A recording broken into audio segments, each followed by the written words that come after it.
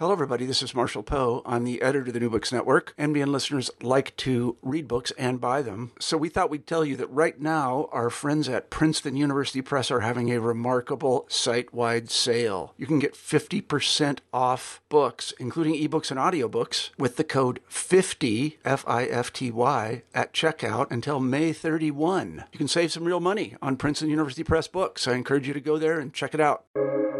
Welcome to the New Books Network. Welcome, everybody. I'm Jack Petranker. I'm a host for the Spirituality and Mindfulness channel for the New Books Network. And we're here today to talk with Seth Zuiho Segall, who is the author of a new book called The House We Live In, came out in 2023. And we're looking forward to the conversation. So, Seth, welcome. And good to see you, Jack. Yeah, and we'll get right into it. So tell me something about your background, or tell our audience something about your background. Kind of a short biography, I guess. Okay, well, first of all, I'm a clinical psychologist. I was director of a psychology program at a large urban hospital and was on the Yale School of Medicine clinical faculty for about 30 years. And I just have I'm just a little bit into psychology now. I don't practice anymore, but I still write about it. So I have a monthly column in the Mindfulness Research Monthly, which comes out every month, and I'm on the review editorship of the Humanistic Psychologist. So I still have a toe in the water when it comes to psychology, but I'm also an ordained Zen Buddhist priest. I run a Zen community here in Westchester, New York. I'm a guest teacher over at the Insight Meditation New York Center, and I'm also I'm a contributing editor to Tricycle, the Buddhist Reviews. So that's my kind of main role right now as a kind of a Zen Buddhist priest. Great. So how does that fit into the book? I mean, what led you to write the book, and how does it tie into your background? Well, there are a couple of things that led to my writing the book. As I think you know, Jack, I wrote a previous book in 2020 that was looking at Buddhist philosophy and Aristotelian philosophy and trying to find some common ground between them in terms of what's the nature of the good life for people. And as I've learned more and more about, as a Zen priest, as I've learned more and more about Chinese language and culture, I've started to read the Confucian tradition, Confucius and Mencius and Shunzi and Jushi and Wang Yangming and going forward from there. And I became impressed about the fact that there was a great deal of commonality between the three different traditions, despite their many differences as well. And what I wanted to do is look at all three of them and do a kind of cross-cultural philosophical analysis and try to see what they all had in common to say that might be something that's useful for us today as modern people. I don't want to bring those forward just as they were, but I want to see if these are resources that we can use today in terms of understanding what virtue and wisdom are. So that was one strand, but the other strand was just living in the turmoil that's the United States right now, and I might say the world order as well.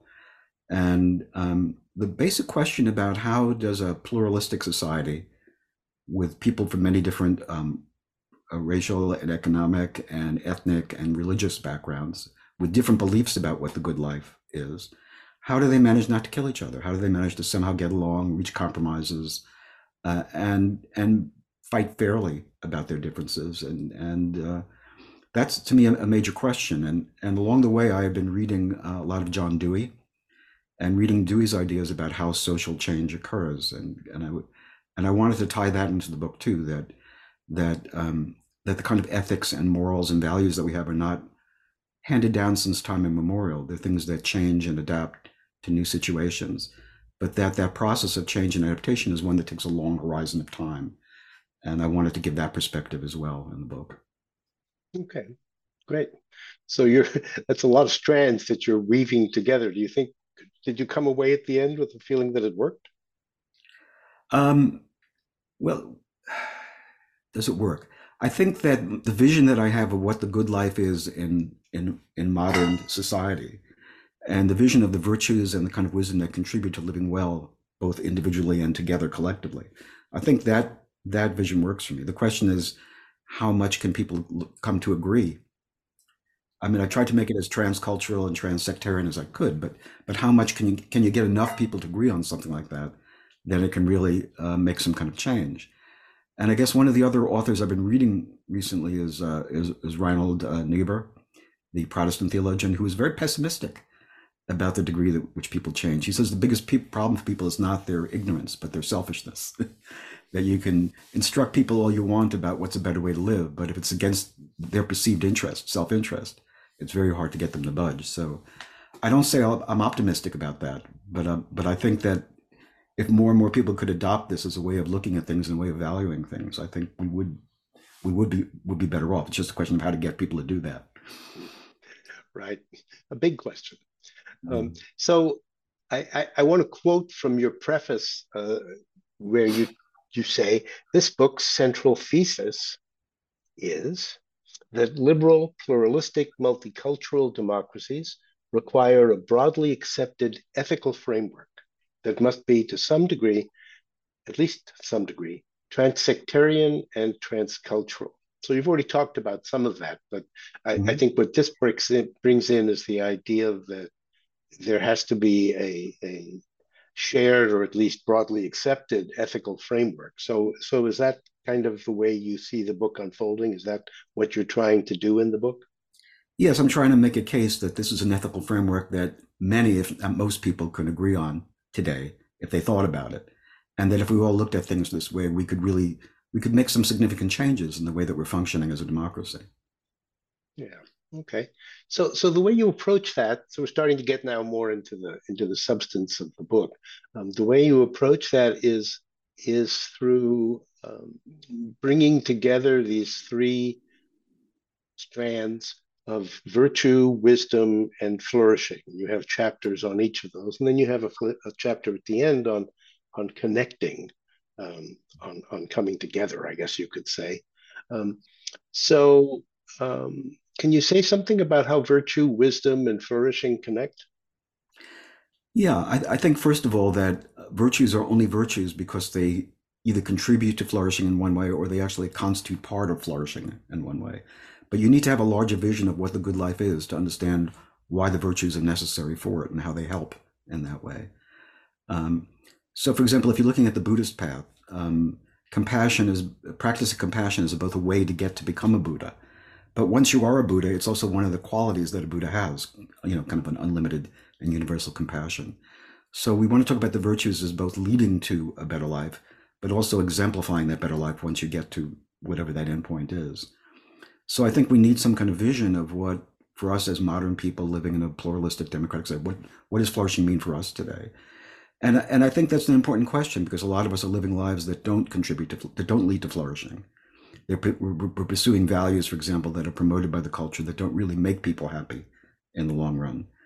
And people would be better off if they valued something else instead of what they're pursuing right now. So we know from a great deal of psychological research, for example, that pursuing external goods like wealth and beauty, for example, people who pursue those are not happier than people who prefer benevolence and cooperation and fairness, for example, as goals that they want to pursue. Those people are actually happier. And we could all agree that if we weren't so much focused on concentrating wealth and we're more focused on being benevolent and fair to other people, that you can see easily how that would lead to a better off situation for all of us. So I mean, I think that's the thing I wanted to do, is to kind of tie the virtues in and also wisdom in with what it means to flourish.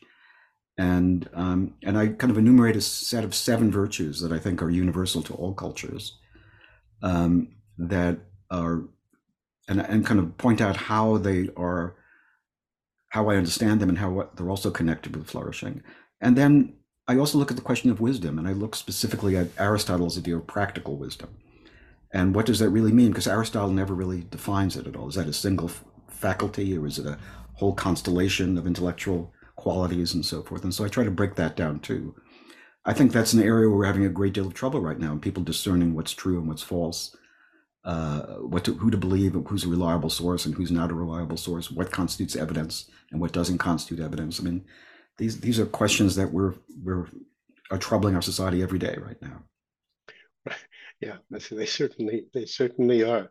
So that list of seven virtues, I don't think I'll ask you to list all seven unless you'd like to, but um, you do draw on other sources besides the Buddha and Aristotle and Confucius. At least you mentioned some other sources, and in the end, you come up with a kind of idiosyncratic list. And I assume I assume that's because you felt that was the one that worked for this society at this moment in time. Um, well, what I found was that I think that the virtues that and the idea of wisdom that's exemplified in all three of the ancient traditions, that you can also find them today in other traditions as well. It's not as if I mean we can find them in the Judeo-Christian and Islamic traditions. We can find it in the humanist traditions. We can find it in the African Ubuntu tradition. I mean, no matter where you go, the same kind of values are extolled and talked about, and you find them in the New Testament, the Old Testament as well, and Rabbi Hillel. You know, wherever you look, you find them. So that's what I want to point out too, that although I've drawn them from these ancient sources, they're really kind of universal. Mm-hmm. Yeah. And one of the things you point out, and I think of this as an Aristotelian point, is that virtues very often consist of going to the midpoint between extremes. So could you say something about that? Yeah. So, for example, Aristotle talks about courage as a virtue. And when he says his courage is the midpoint between rashness and cowardice. Okay, you don't want to be someone who rushes off into every battle, whether it makes sense enough. You know, even if you're a minor force that's that's destined to lose the battle and everyone's going to get killed, doesn't make sense. You want it to be you want to use wisdom to moderate courage and tell when it makes sense to fight and when it makes sense to retreat. And it's the same thing with generosity. You want to be generous to friends. You want to be able to give to charitable causes and so forth. But you don't want to give so much away that your family becomes impoverished, for example, or you no longer have a home to live in. So you have to find a kind of a balance between all of these qualities. And it's the same thing with conscientiousness. You want to be conscientious enough to do, if you're an air traffic controller, you want to really pay close attention to everything that's happening. You don't want to make mistakes. You want to be very conscientious. But you don't want to be so conscientious that you become like a type A personality or become an obsessive compulsive.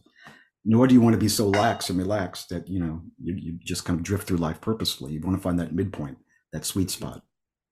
I suppose in part that's because you're talking about virtues as they're practiced by people living in everyday society, because it does strike me that, Buddhism, which is what I'm familiar with, you do go to extremes if you enter a monastic community, or you basically, I mean, there's so many stories of the Buddha who does sacrifice everything. That's right. But so the moderation part is partly just, okay, we live in this society, unless we're going to withdraw from this society and withdraw from all of the relationships that we've established, it makes more sense to approach these things in moderation. Is that a fair statement? That is a fair statement. And I also am, I don't talk about it very much in this book, but I've talked about it elsewhere, that I'm fairly critical of the monastic ideal. I don't think it's something that most of us should be aspiring to. I'm not saying that it's not right for some people. And it may even be inspiring that there are such people in the world who do this, and they point out our own limitations and that we could do better at what we're doing. But I don't recommend it as something everyone ought to do, or most people ought to do. Right. Well, it would lead to the speedy demise of everybody if people all became celibate, right? So That's right. There's That's right. that. Which may be good for the planet. We don't know. Right. Right. The final solution to the climate emergency. Um, okay, let's not try to go there. Good. Yeah. So at one point in the book, you offer a program for developing the virtues. You say take a week and really focus on each one. Is that something you've worked with? Have you had in your community or for yourself, or is it just how did that idea come up, and what kind of experience have you had with that? Ah, well, I haven't done it quite like it is in the book, but I've done it, for example, with the 16 Bodhisattva vows, where I might take a month on each one and think about what it means, how much am I living up to it, how much am I not, and what does it mean when I'm not? Does it mean that I have to try harder? Does it mean I have a wrong idea about it? Just really trying to explore that. And I've done that as well with the perfections, the paramitas, where I worked on one for a while, and so what I think is really helpful is to, and I've done it also with the 5 lay precepts, for example, where I might work on just one, like what does it mean not to kill? Okay, well, wait a minute, if I have tuberculosis, I'm going to take an antibiotic and kill those bacteria, or if I have termites in my house, I probably will get some kind of insecticide and not allow my house to crumble. What is it? My white blood cells are killing bacteria all the time. I mean, what does it mean not to kill? And so that becomes a koan in the Zen tradition, and it really becomes a question of how little killing can I do, and still feel like I have a life well worth living. And I mean, even when you're talking about eating, are you a vegetarian or not? Even if you're vegetarian, you're killing vegetables and so forth. There's a whole question about where are your limits and where's the wise place to be. And I think that's always a process of discovery and exploration. I don't think there are hard rules that say this is the rule I'm going to follow for my entire life. It may be that we change in our understanding it over time, but I think it's always worth exploring. And the same thing with lying. There are times when lying makes sense. When the Gestapo comes and asks you, are there any Jews hiding in your house? The answer is no, even if there are. Or if somebody shows you a picture of their baby and they say, look at this. And you don't say, oh, what a wrinkly looking baby. You say, what a beautiful baby. It's adorable. There are times when little white lies actually are the right thing to do. There are other times when even little lies are exactly the wrong thing to do, though. And so I think that's a whole process of lifelong exploration, of discovery. There are all kinds of lies, for example, that aren't really harmful, but we tell them to exaggerate something that happened to us to make an amusing story, or to make ourselves look a little bit better or a little bit less worse. These little tiny distortions that we do all the time. How much are they really necessary for our lives? Maybe. So I think each time that we find ourselves telling an untruth, we can ask ourselves the question: was that really necessary? If I were in the same situation again, would I want to do that again? Do I want to contact the person I lied to and make an apology to them, or is that not necessary? These are all areas for very rich exploration, and I think it's the way we grow. One of the main things I got out of the Confucian tradition is and this is true also for Aristotle and the Buddhists, though, is that moral growth, virtuous growth, is a lifelong process. There's never a point in your life when you're done. So Confucius has a famous quote, for example, where he talks about each decade of his life up to his 7th decade and how his understanding of morality changed in each decade. So I think that's the question for us. Are we growing? I mean, it's not as if moral development ends in late childhood or early adolescence and then we're set for life. We always have a new voice to hear from, or a new problem that arises that causes us to look at things differently.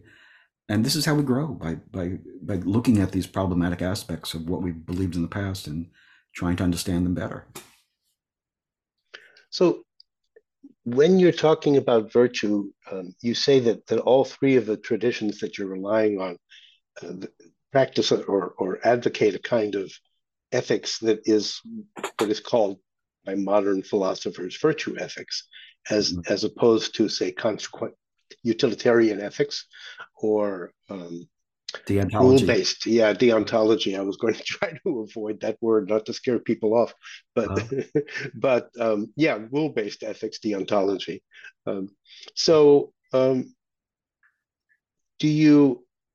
Do you think? I mean, that's your approach too. Then is basically to cultivate the virtues, clearly, because that's one of the main themes of the book. But doesn't the consequential? I mean, there's always the question of whether the consequentialist view, the utilitarian view, has to play in at some point. Well, it does. I mean, if you're evaluating your actions and you're finding out that you had an intention to do something, but actually the absolute opposite occurred inadvertently, you have to learn from that. You don't want to keep on doing the same thing again, even what you're doing is harmful. So yes, I mean, it matters a great deal whether your actions are actually harmful or actually beneficial or not. But I don't think it can be the only measuring stick that we use. I think some things are just good in their own,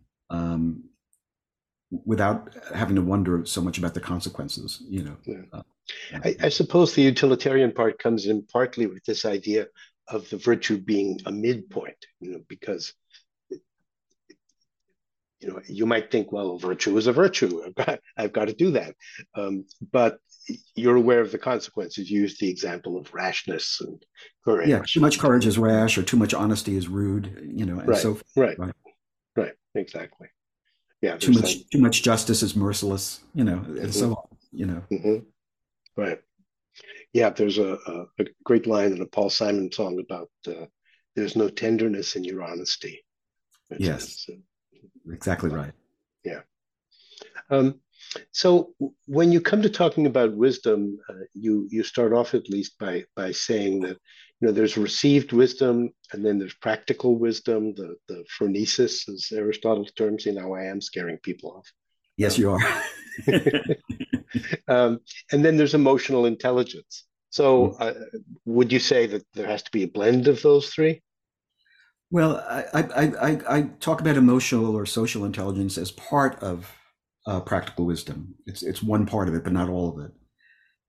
So I just wanted to be clear that when we're talking about wisdom, we're not just talking about being able to use the hypothetical deductive method, Mhm. and be able to know logic the way that Aristotle, for example, understood logic.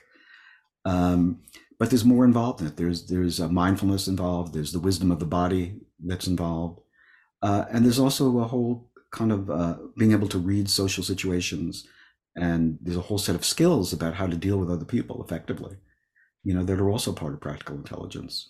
For Aristotle's definition of practical intelligence was doing the right thing in the right way at the right time. And it's very much like the Buddhist idea of right speech, that it's not that speech not only has to be gentle and well intentioned, but it also has to have the positive effect.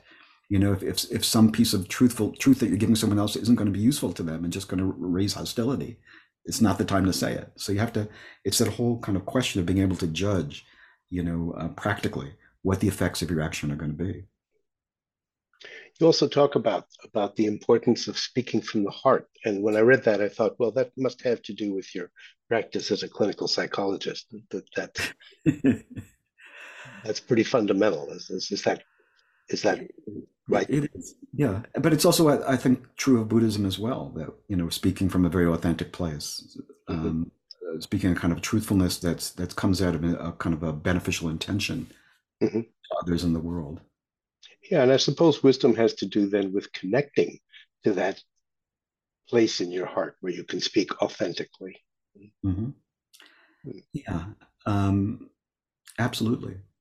But I guess the other thing I want to say is that for the other thing I got from Confucius, and this is true for Buddhism as well. He said that of all the virtues, there's one that's like the prime virtue, and that's benevolence or human-heartedness or humaneness.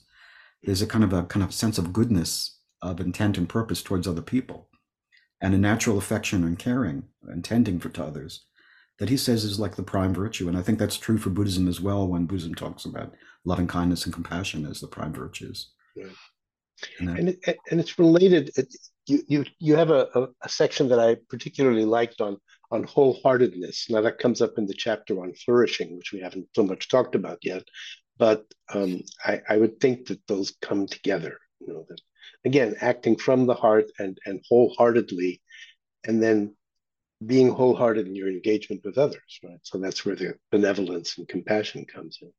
yeah, and the wholeheartedness really comes from the whole Buddhist tradition, the whole Zen tradition of being present in the moment, but being authentically present in the moment, so that when you're with another person, you're authentically with them in that moment in a kind of an I thou relationship. Right. Um, and that certainly comes both from my past as a psychologist, and also from my past. I also worked for a number of years as a chaplain in the hospital, and the idea that you're just meeting someone you've never met before ever, and you're only going to be with them for a certain short period of time. It's not like you're going to see them for weeks or months like a psychotherapist. You have one time, one meeting. Okay, and the question is, how can you make this an authentic thing that's transformative for this person? And it means both of you find some way to speak directly from the heart in that moment. Right. And it's transformative when it happens. It really is. I'm tempted to tell a story, but this is not about me. This is about you. So I will resist that temptation.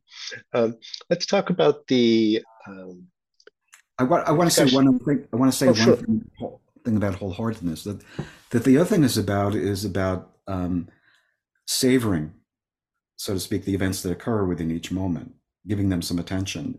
Because I think a lot of the richness of the texture of life comes from our ability to be present, not in our heads somewhere, but to be actually there with whatever is happening. And that's why I included in the chapter on flourishing, because flourishing means more than just making some accomplishments or having some relationships, but it means being fully present and Mhm. wholeheartedly present with all of that. If we can live that wholehearted way, that transforms our entire life in magical ways, I think. Yeah, that's nice.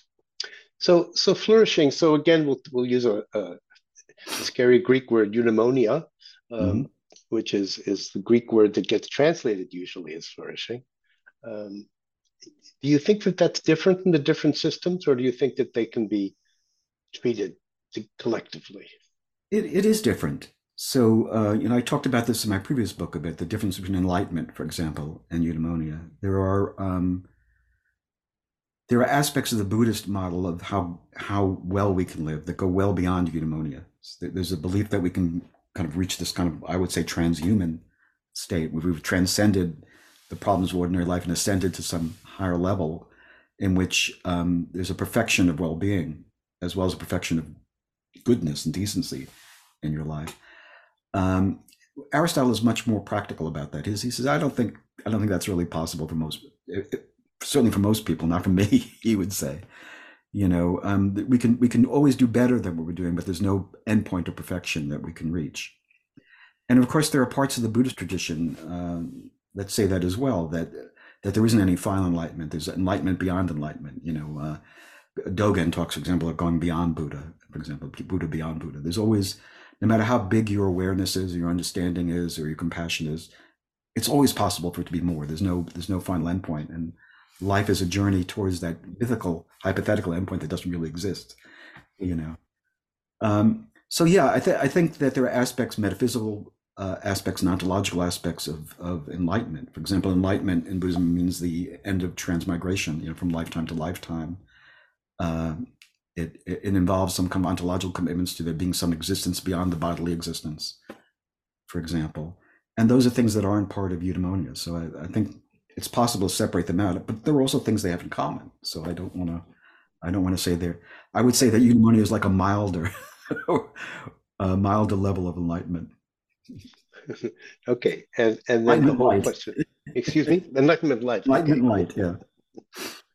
Um, so what about the distinction, and this will start to get toward the kind of social dimension of what you write about, um, between social flourishing and individual flourishing? I mean, it seems like one of the things you say, I think, and maybe we'll talk about that more later, is that one of the goals of society should be to promote individual flourishing, but there's also the question of the whole society flourishing.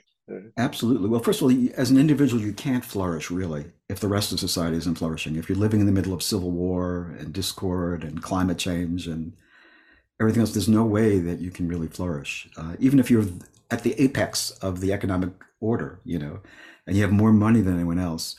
Uh, if the whole society is in disarray, you have to hire bodyguards to make sure that you're not kidnapped or your children aren't kidnapped. If everyone is doing what they ought to be doing in a society, then we're all flourishing. If one group isn't flourishing and it's going to cause an insurrection against the power of the wealthy and so forth, that's not really flourishing either. So I think that's the first thing I want to say, that we want to live in a society in which there isn't civil disorder, where people find ways to kind of manage their disagreements, where people don't cheat each other and steal from each other and kill each other, and life isn't, as Hobbes said, a war against everyone. We want to live in a society where judges do their job, where policemen do their proper job, where bankers don't discriminate. We want that kind of world. And so I think it's our job to do everything we can to see that the world we live in is that kind of world where everybody has the opportunities to flourish in the way that makes the most sense to them, as long as their vision of flourishing doesn't cause undue harm, to other people that we care about. So that's the vision I want to provide, and it's kind of John Dewey's definition of democracy. which is democracy is a form of organization in which everybody works together to create the conditions for maximum flourishing in everyone in the society. Right. So I do want to talk about that, but maybe we'll put it off just a little bit. I want to go into one of the things you say, which is that part of flourishing consists of making a connection to something greater than ourselves. Yeah, one of the dimensions of flourishing I talk about is the dimension of meaning, that our lives have to feel meaningful to us, and lives can be meaningful in all kinds of ways. But for most of us, for the average person, for me, I'm speaking for everyone, right? For me, meaningfulness means that the people that I come into contact with most frequently feel that their lives are better because I'm present in it in some kind of way. It's kind of like that movie, It's a Wonderful Life. You know, if I wasn't here, would things be better or worse? For most of us, that's what it means. But for other people, it may mean something else. It may mean being part of a larger movement in history or a cause of some kind. Think about dedicated revolutionaries, or I think about scientists working for a cure for cancer or something like that. They have some kind of larger view of what they're working on, that they want to make some contribution to the whole world, so to speak. And other people get their connection from the connection to nature, or a kind of a sense of a cosmic connection to everything. I mean, there are all different ways we can make meaning in the world. But I think being deprived of meaning is the worst. You can't flourish unless you have some sense that my life has some kind of connection to a larger story of my community and of mankind and the future. I suppose some people would say, it has to do with family and friends, and just, my connections there, and being able to support the people I love. Right, and that's being meaningful to the people around you, that they're better off because you're doing your job in the world. Okay. You say that flourishing, and actually I think you say virtue and maybe even wisdom. I don't know. That they emerge through a process of collective inquiry, and you take that from Dewey. You're very specific about that. Could you say something about that? Yeah, what I would say is that I wouldn't say, okay, so the kinds of rules we have about what's the good way to live, those have been settled throughout history, by a general process of, it's good for us not to kill each other. We come to that kind of agreement, so historically. And we still kind of agree with that for the most part. It's a pretty good rule, or if we're going to kill people, we better have a damn good reason, and ones that the people around us would approve of in some kind of way. But anyway, whatever solutions we reach, whatever conclusions we reach about what's the right way to live, they can become problematic at some point. Social structure changes, new inventions come about. Think about, for example, the way the birth control pill changed the way we look at sexual morality in the 1960s and so forth. There can be some change that happens, and then you have to inquire again. Well, is what we used to think still right? How important is virginity, for example, before you marry? It used to be very important. Now, not so important, at least not in Western, postmodern cultures. So the question is, how does that change? How do people's views about what's important change? And the point is that that's always a matter of contestation.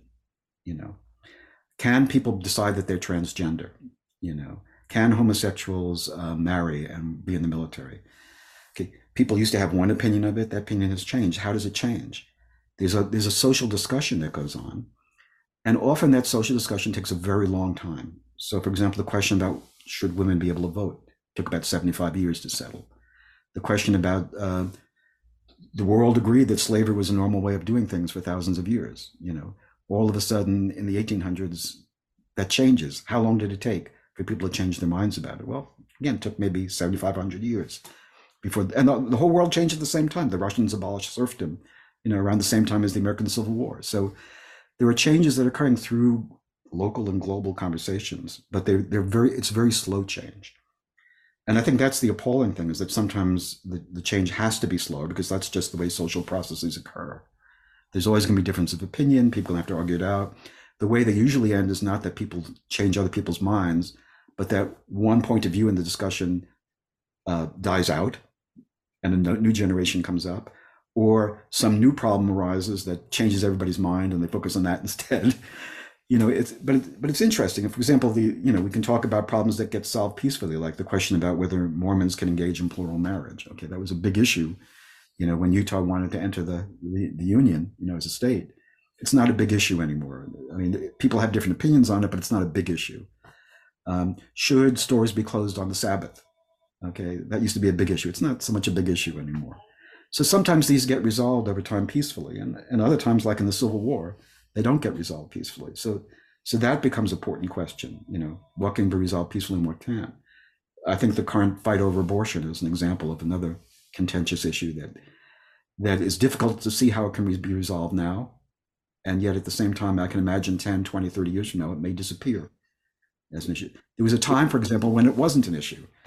In the year 1900, it wasn't outlawed in any state, abortion. Okay, people just had them. Midwives performed them. Then the obstetricians came about as a profession, and they were in competition with the midwives, and they were the ones who decided that abortion had to be banned to help create their greater power over the midwives. But that's how it began. And then in the 1970s, it wasn't an issue that divided religions, at least not Protestants from Jews, for example. Billy Graham wasn't universally opposed to abortion. The whole evangelical movement, was open to abortion under certain conditions and so forth. And that changes when, the Republican Party under Nixon decides they want to mobilize Catholics out of the New Deal coalition. And then it gradually becomes politicized, and then it becomes an issue for evangelicals down the line.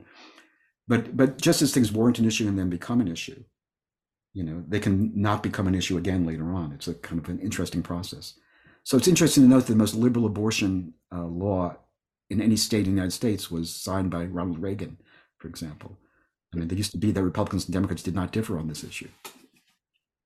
That is interesting, and it's the idea that you can take a kind of historical view and say, well, this too shall pass and things are going to change.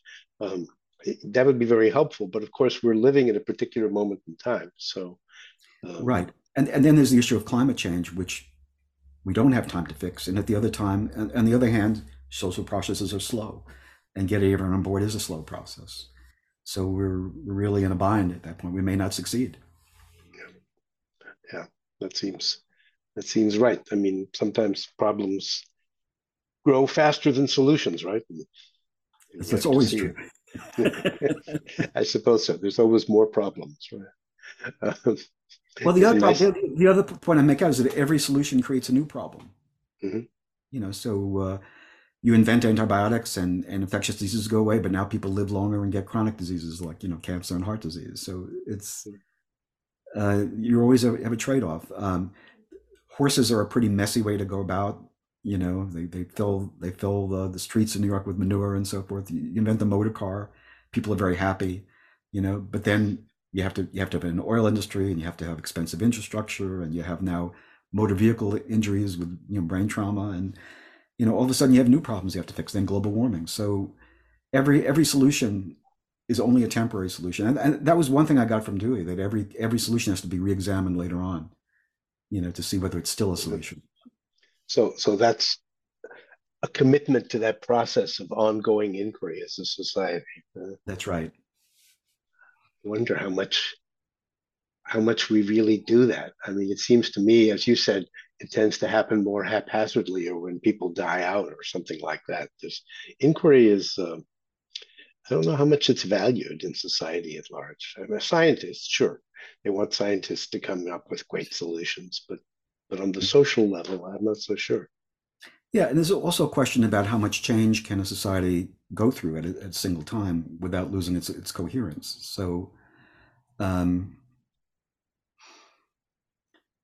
think every single value we have is open to question, or could be. And if we threw everything up in the air all at once, it would be a disaster socially. So the good news is we only focus on those that become a problem, But as social change becomes faster, because technological change becomes faster, then there's a question about how much can we tolerate, how much can we endure without going into constant turmoil about what's the right rule that we ought to be able to adopt. I suppose that's, I'm not sure how much you get into this in the book, but I suppose that's one of the questions that comes up that we do live in a world where change is so rapid that maybe solutions that have worked in the past, or at least have been ideals in the past that people could aspire to, maybe they just aren't going to work anymore. That's right. So in a society like the frontier society of the United States, when the only weapon that was available was a front-loaded single-shot musket, the Second Amendment made sense. Now that you have assault weapons everywhere, does it still make sense? I mean, conditions change and you have to relook at things again. Mm-hmm. So maybe that brings us to the last chapter of your book that's called Only Connect, and it has to do with how people can coexist in a positive way. And you talk about having the moral resources to move beyond group loyalty. It seems like that group loyalty is becoming more and more of an issue. Right? That's one of our problems right now. People are so committed to their political group, maybe above all, but also, of course, other kinds of connections of, I'm thinking of the evangelicals or whatever. So the question is developing the moral resources to move beyond that. I mean, I suppose one thing maybe you'd say about that is, well, that's where wisdom comes in. Right? Is that a fair statement? Well, first of all, I don't think it's more of a problem now than it used to be. I mean, I think it's always been the same problem. I mean, I always like to laugh about Mel Brooks and Carl Reiner used to have a routine called the 2,000-year-old man. And 2,000-year-old man remembers ancient history, and he says, the first national anthem was, all of the caves can go to hell except cave number 57. So I think that's the kind of group loyalty thing has always been a problem. And in fact, if you look at Chinese philosophical history, say during the Warring States period, about 300 BC, the main problem that all the different philosophies they had, like in the Chinese, they say was the period of the 100 philosophies. Okay, so it wasn't just Confucianism and Taoism and legalism, and they had many different philosophies, but they all revolved around the same essential question, which is, now that we're becoming a nation state, now we're becoming an empire, how much do I just have loyalty to my family and my clan? And how much do I owe broader society in general? And there's always a conflict about that. And I think that's part of the way we're built as human beings, in terms of that we all have a kind of natural tendency to care about others. Okay, if a child cries, we all kind of look to it and see how can we soothe that child. Mencius gives the example of a child about to fall into a well, and you see that about to happen, and immediately anyone would feel shock and alarm at that. If somebody steps on a puppy's paw and it yelps, you go, "Oh, poor puppy." You see people in the midst of an earthquake digging out in Iran on the evening news, for example, and your heart goes out to these people. So there is this natural impulse to care about people, but we care about our families and the people we see face to face and our friends more than we care about these distant others. It's just the way we're built. The Confucians would say that benevolence starts in the family and then extends out, and that it's a lifetime process of extending it out to other groups. So I think there's a conflict when we understand that we all ought to love our neighbors like we love ourselves, and we all ought to be benevolent towards everyone, and we owe a certain fairness to everyone in society. But we also believe my family and friends first, and when times are flush, it's maybe easy to be generous to other people, and then when there's times are scarce, then you draw the circles around and you just protect your particular group. So I think that's the fundamental conflict we have when it comes to justice and fairness and benevolence, is how much is it tied to our specific group and how much can we extend it beyond? And I think it's always problematic. It's not easy to do. I mean, that's one reason why on a news story about a famine, say somewhere, the news story will focus on one family and what they're going through, one child who's starving, because you can identify with that more than a million people starving. That doesn't make any sense to us. Or are there resources that can help us do that? Yeah, we have all these stories. The story of the Good Samaritan in the Bible, or there are many stories in the Buddha's previous life, is great acts of compassion towards other beings. We have I think about 30 times in the Old Testament it says, "Love the stranger as you love yourself," not love your neighbor. It's there are these resources that enable us to care about other people, but it's still an upward push for most of us to do it. I think that's a lifetime project of caring about people who are very different from us. You may think you're very good at it, and then you're walking down the street in New York City and you see a homeless alcoholic on the street, who's stinky, and they're asking for a couple dollars, and immediately you're thrown into some kind of turmoil about, should I be generous? Oh, he's just going to spend it on drink, he's not like us people. Why doesn't he get a job? All these kind of thoughts that separate me from that other person come up.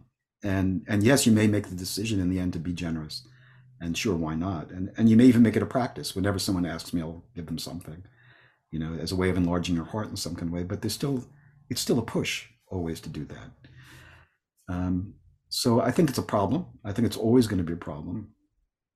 And what we can say is that the solutions to a lot of the problems we have in the world require our extending our cooperation with other people and caring about other people more.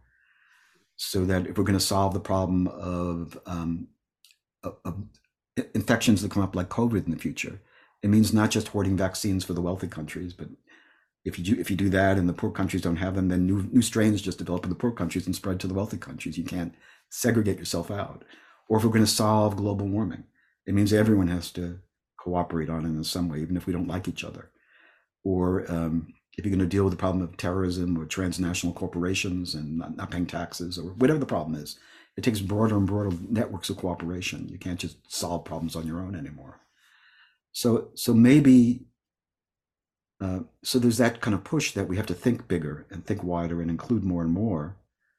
On the other hand, it's hard for us to do. So maybe we won't succeed at these efforts, Well, you do make the point, and I think maybe this is a good place to bring our discussion to an end. You make the point that sure, we're not going to agree.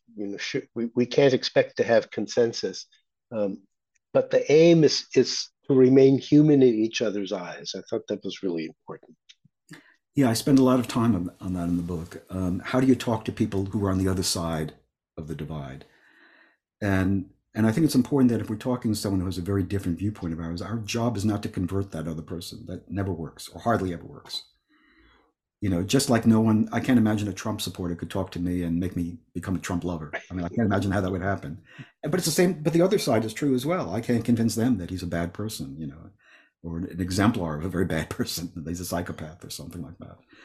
So the question is, if we can't convince each other, what do we do? And I think the important thing is we don't demonize each other, that if we talk to each other, if we can find a way to talk to each other, which is open-hearted and present and non-abusive and non-controlling, and just try to hear each other's point of view and understand where the other person is coming from, we're not going to end up agreeing with them, but we'll understand that where they're coming from makes sense from their particular history and their particular environment and where they're coming from.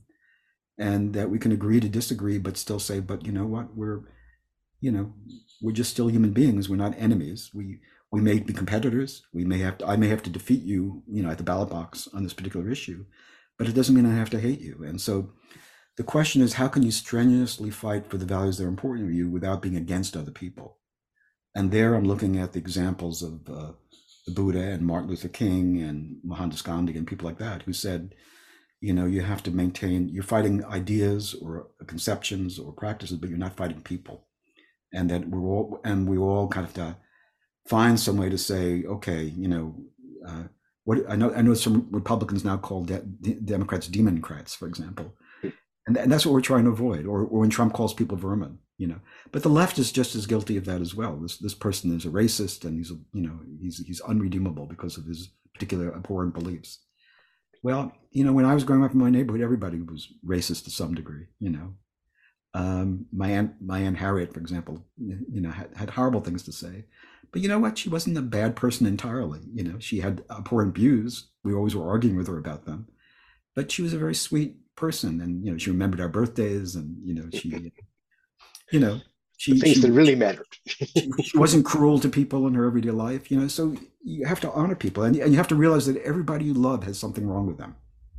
Okay, and everyone that believes something that isn't true, and we have to be generous to each other in some kind of way. Well, that is a nice place to end, but I realized that I never did ask you something I meant to ask at the beginning, which is the title of the book. Can you explain how you came to call this book The House We Live In? Yes, I can. It comes from a song I heard when I was in third grade. There was a movie out, I think it came out in 1945 and 1946 that starred Frank Sinatra. It was a short, won some Academy Awards, and it was a kind of an anti-prejudice kind of propaganda film put up by Hollywood. And the song was "The House We Live In." It was sung by Frank Sinatra, became a big hit. Paul Robeson sang it as well. But it includes the verse, "What is America to me?" And the answer is all races and religions. They're America to me. And when I heard that song in third grade, I said, "Oh yeah, that's the American credo." And I thought everyone believed it in America. So it was a big shock to understand it was really a propaganda piece, and that a good part of America didn't believe in it. That we still lived. I was too young at that point to understand about segregation in the South, for example, and Jim Crow and everything else. So I understood it was part of a continuing battle in an attempt to include everybody into American society. So I think that's the house we live in. Everybody lives in this house, and we have to find some way to get along and order it, and not kill each other. So that was the idea. Okay, well, that is a good place to end. Thank you so much. I've enjoyed the conversation, and I'm sure that listeners will also. So we'll close with that. And tell me, what's your next project? What are you working on?